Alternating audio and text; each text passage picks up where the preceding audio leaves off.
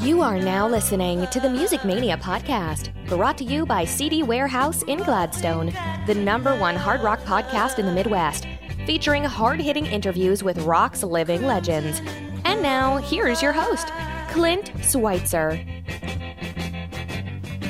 On today's episode of the Music Mania podcast, we are going back to the golden age of rock and roll. Going to be welcoming a very special guest in Tommy James. Yes, Tommy James of Tommy James and the Shondells. The guy is an absolute legend in the music business. Everyone knows the hits. Hanky Panky, Mony Mony, I Think We're Alone Now, Crimson and Clover. All of these songs epitomize great pop music of the late 60s and are now widely used in television and film and have been covered by a diverse group of artists, from Billy Idol to R.E.M., Prince, Joan Jett. Tommy James, his music is as synonymous with that time period of the 60s, mid-60s to early 70s as anyone. You think about some of his peers like Herman's Hermits, Frankie Valli and the Four Seasons, Dion and the Belmonts. That is exactly musical landscape that Tommy James was forged from. We're going to talk to him about his current tour, which hits Branson, Missouri this Friday night at the Welk Theater. You want to get tickets to that. You want to go check out Tommy James if you're going to be in the Branson area. Just one of the most legendary acts in music, and he's still out there doing it, doing a great job putting on high-end performances. He's got a new album out, coming out, I should say, in 2019 called Alive. So we're going to talk to him about that. We're going to talk to him about the time that he turned down a slot to play the Woodstock Festival. How did that happen? Can't wait to talk to him about that. The fact that his record label, Roulette Records, was merely a front for the Genovese crime family and the mob. I tell you, this guy has one of the greatest stories. His book, Me, the Mob, and the Music, came out in 2011, and I can't recommend it enough. It is one of the great books, one of the great autobiographies in rock music history, and tells the tale of Tommy James, his journey, recording Hanky Panky at the age of 16, the wonderful career he's had, so many big hits, and the journey that his career has taken 50 years later. Unbelievable, and we can't wait to get to that. It has been just a whirlwind for me as the fall is now upon us. I'm out on the road filming a documentary, an SEC football documentary called Saturday Supremacy. So I've been on the road, but that did not stop me from catching the Scorpions Sunday night in Dallas. What a show that was. My second time seeing them this year. I'm a huge diehard fan of the Scorpions. It was great to see them again and go backstage and meet the guys again, catch up with them. Obviously, we had Matthias Jabs from the Scorpions on a couple weeks ago, so really cool to catch up with them, and we're going a different direction with this interview, though, with Tommy James, but that's what we're about here on the Music Mania podcast. We go all the way back to the early days of rock and roll, to the foundation of what makes rock great and what made it great in the 70s and 80s and 90s. Not so much today, of course, but, with a few exceptions, but that's what we do here. We the songs. We want to bring you the stories, and that's what we're going to do. Our interview with Tommy James is going to come in on the other side. But first, got to tell you about our sponsors, CD Warehouse in Gladstone, Missouri. For over 50 years, a staple of the Northland. Guys, they buy, sell, and trade CDs, DVDs, vinyl, and more. The owner, Randy Ringer, tell him Music Mania sent you, and they will give you a discount. Guys, do not let the vibe of the old school record store go by the wayside. CD Warehouse in Gladstone, Missouri, for over 22 years, a staple of the North.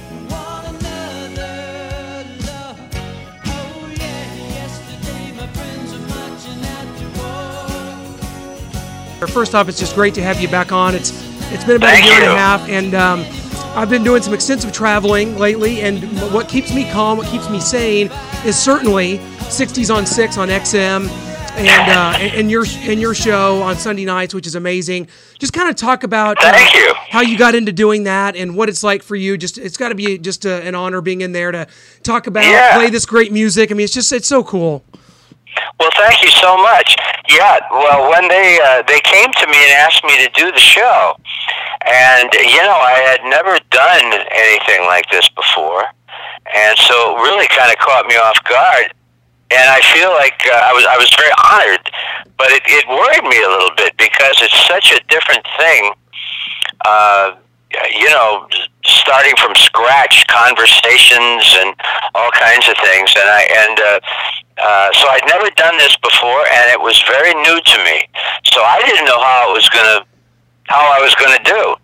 So thankfully, we've been doing it for several months now, and the reaction has just been fantastic from the fans and from radio across the country. it's something I've never tried, and I'm just glad it's going well. I'm glad the fans are having such a great time with it. It's wonderful. It's called Getting Together. It's on Sunday evenings, and it's 60s on 6, which is just a tremendous. It's my go-to station, and you've done things like you've done some infomercials and things with Time Life in the past. To me, it seems like you keeping this music from the golden age of rock and roll alive is very important to you, and this has just got to be a really cool way to do that, to keep it out there. Well, thank you. Yeah, it is, and it's very different for me. So I'm just glad to be doing it. And by the way, Sirius XM is such an amazing operation up there. It is, 60 Minutes or somebody ought to come up and do a documentary on it, because it is really an amazing place. 24/7 programming, constantly. They've got, talking a couple of hundred stations with round-the-clock programming, and it's constantly going on. And so every one of their studios up there is filled constantly. And when you go up there, you never know who you're going to run into. A movie star, or a rock and roller, or a sports figure. You never know who you're going to see. So it's really an amazing place to work. One person you might run into who is definitely a peer of yours that has a show on Sirius XM is Peter Noon, who does a wonderful show on there as well. And I love he's on Saturdays. We're on Sundays. Yep.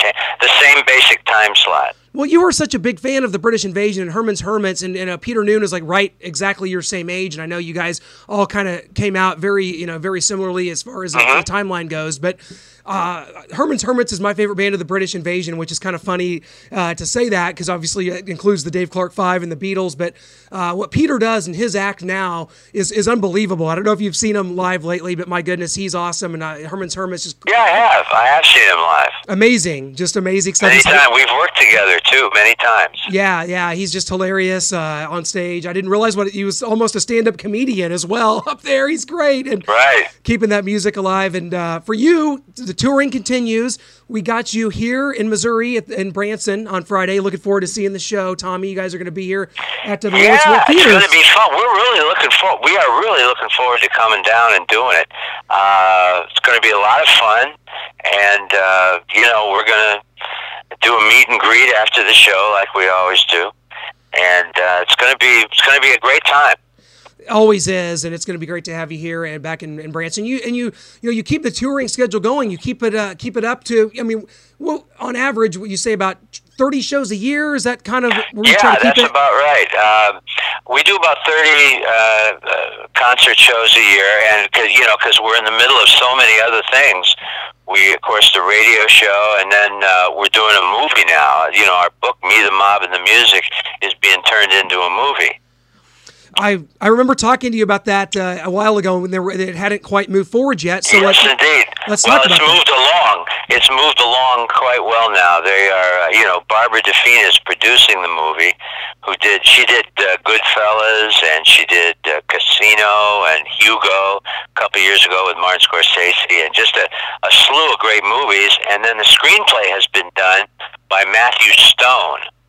Wow. And they are now, as we speak, picking a director, and as soon as that happens, things will move along much faster. Then they'll do the casting and the music and all the rest. Well, we're probably looking at about another 18 months or so. Well, if those that aren't aware, of course, your book came out back in, I think, 2011. It's Me, the Mob, and the Music. Just a wonderful, one of the top, to me, rock autobiographies of all time. And, you talked about the producer of this film. You talked about films like Casino and Goodfellas. There's definitely a tie-in there with your career, with those kind of, activities. You talk about, your relationship with Roulette Records in the book. And it's one of the most fascinating tales, I think, in music history. Just kind of briefly, for those who don't have the book, kind of talk about what your relationship was like and kind of the ties into the mob, basically. It sure does. Yeah. It sure does. We were Roulette Records, the label we had most of our hits on. Very definitely was a mob label. There's no getting around it. They were a front for the Genovese crime family in New York. And in addition to being a functioning label, because they were a pretty good little independent label, we did about 110 million records with Roulette. But they definitely had a dark side, and we couldn't talk about it. Absolutely, and now they've all died, so you can now, right? So, since they're gone, we can write the book and tell the story. It's a fantastic one, and your career. I always look at musical careers and the music business is so much about timing and being in the right place at the right time. And for you, right. That was probably 1965 when the local promoter Bob Mack found a copy of Hanky Panky in a used record bin and started playing it in Pittsburgh dance clubs. It wound up getting bootlegged to death. It was a regional hit. Would you say, if not for that, do you think your career would have got to where it wound up getting to? Absolutely not. Yeah. I really am amazed when you look at all the little miracles that happened in my life and in my career. Getting to New York after Hanky Panky. Hanky Panky was such a fluky record that had been recorded 2.5 years earlier, and suddenly broke out in Pittsburgh for no apparent reason. They had a sort of underground music business in Pittsburgh, and so it was one of those records that you couldn't stop. And so because they played it in Pittsburgh and we went #1 in Pittsburgh, we then had a regional breakout, and we came to New York and sold the record to Roulette, and they took it all over the world. So, I owe them a lot. Roulette Records was awfully good for us, even though they had a very dark side to them.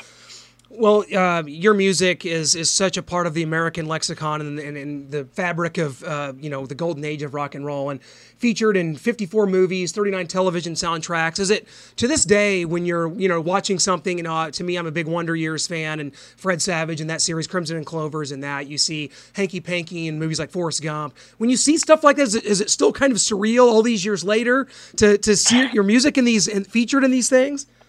Well, I'm very flattered that they use our music. I really am.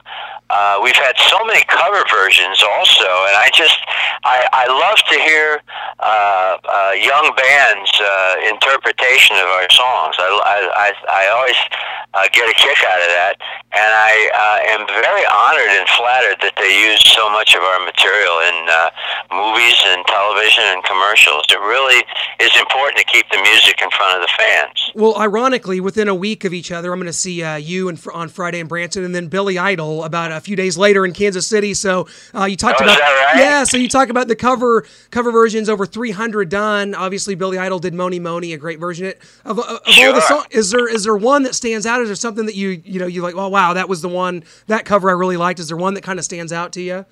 Yeah, I think, so many of them did. Prince doing Crimson and Clover shortly before he died was really very important, and he did a beautiful job of it. I also liked REM's version of Dragging the Line. Yeah. That was in the Austin Powers movie. I thought they did a great job on it.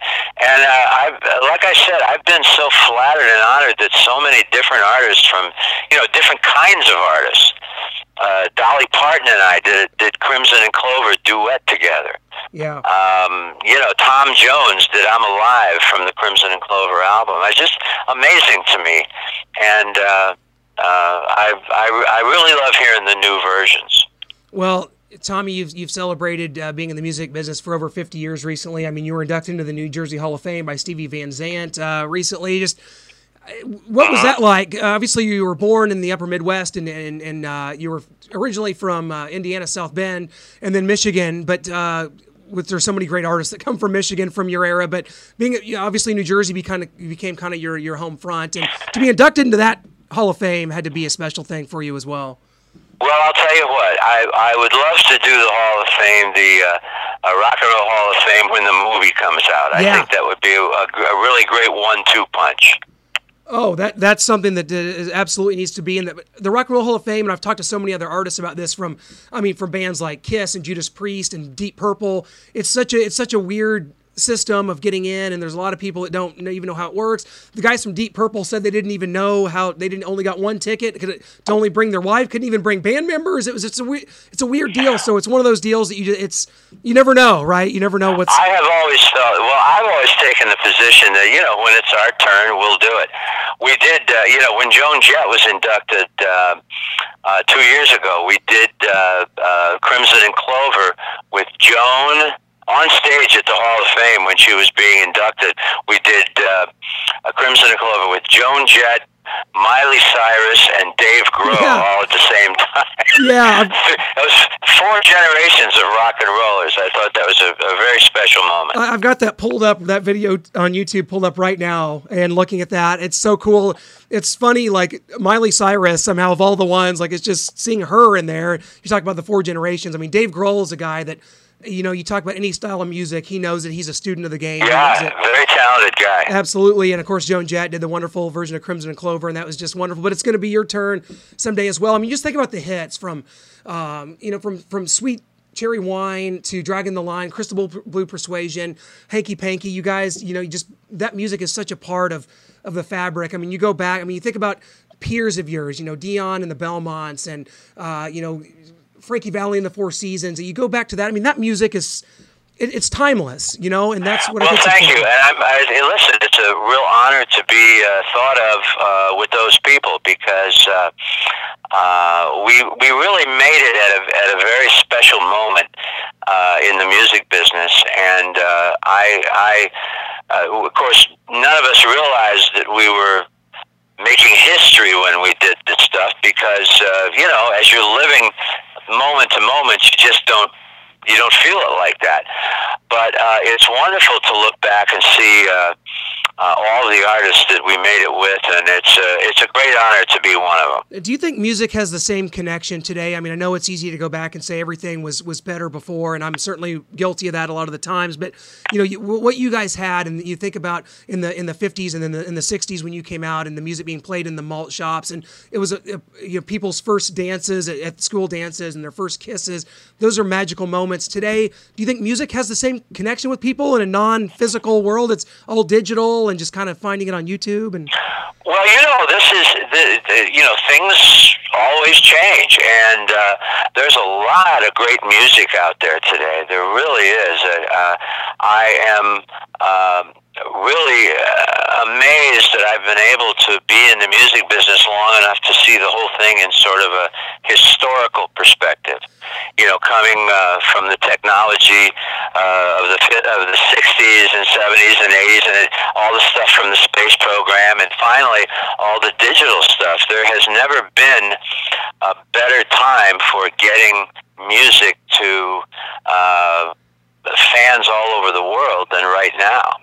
And so we're very lucky. We have a new album coming out the first of the year called Alive, and it's really great to be able to connect with people all over the planet. It really is an amazing opportunity that digital technology allows you to do. Well, I can't wait to hear Alive, and we'll have to talk again, when that comes out in 2019, and talk about some of the guys you're playing with right now. Obviously, Greg Smith's a great friend of ours of the show. He's a member of the Shondells. He plays with Ted Nugent. The guy's incredible. He's played with Alice Cooper. So many great. He's amazing. Talk about Greg and some of the guys you got playing with you right now. Sure. Well, there's John Golden, who originally was with Meatloaf. Is our lead guitar player. Greg Smith, you mentioned. Jonathan Ash, who was a friend of mine from all the way back in the 60s. He played on a bunch of our 60s records, played bass on Moni Moni and so forth. And so it's a group of people that have been with me for really about 30 years now that the present group has been with me.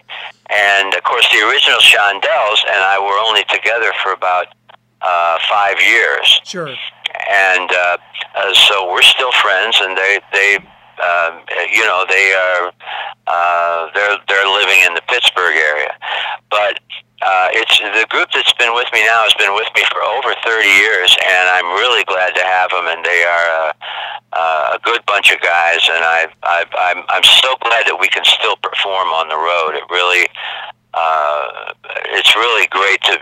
because I think you get your strength from playing together on the road. Sure. That really is very important to be a working act. And so I'm so glad that I've managed to stay healthy all these years, and we can still go out and party on the road. Absolutely. You know, it's always wonderful about you. You got to be one of the few musicians that have only had one job your whole life, Tommy. You got a guitar, I think, around age 12, started getting paid for it right around then, and never had another job since. That's pretty cool, isn't it? That's like being a paper boy all your life. Your whole life. A little better than that. It's a little better. It's got to be a little better. That's wonderful. I tell you, just so many wonderful, memories of growing up and hearing your music. And I think absolutely, for so many people. It's a wonderful business to be in. You know, I look out at our concert crowd now, and I see literally 3 generations of people. Yeah. That's really cool. It's really astonishing. It really is. Another funny thing from the book that I want to go back to. It's been 6 or 8 months since I read it, but you, I believe, if I remember correct, you turned down a spot at Woodstock. That's true. That's true. Yeah. What was the story behind that? Well, basically, we were in Hawaii at the time, and here we are in the middle of paradise, and I get a call from my secretary in New York. Said, "Listen, Artie Kornfeld is up, and they'd really like you to come up. There's going to be a big gig at a pig farm in upstate New York." I said, "What? You want me to leave paradise and come home and play a pig farm? Is that what you just said?" And he said, "Well, they say it's going to be a big show." And I said, "Well, I'll tell you what, if we're not there, start without us." And they did. Yeah, they did. And it was called Woodstock. And we knew by Friday of that week when they closed down the New York Thruway that we screwed up really bad.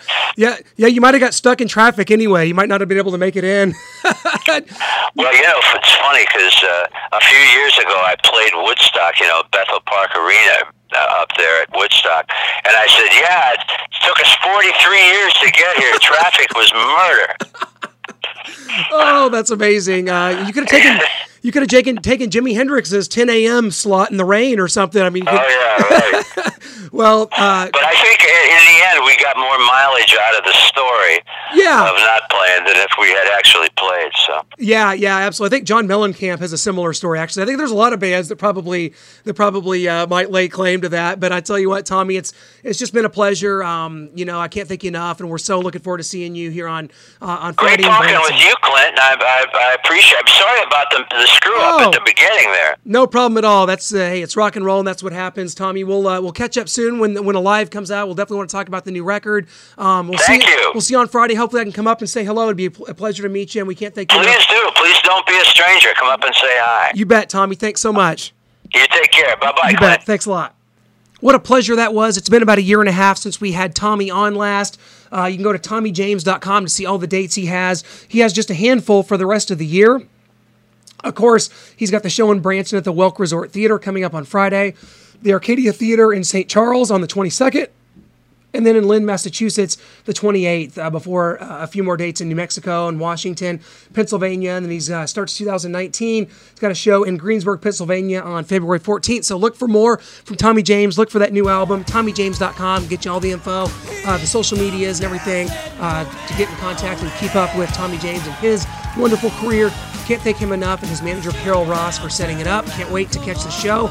Friday night in Branson, Missouri. I'm going to be there to say hello to Tommy and to check out the show. My first time seeing Tommy James. Can't wait to make this happen. Guys, thanks so much for joining us. Guys, the interviews are coming fast and furious.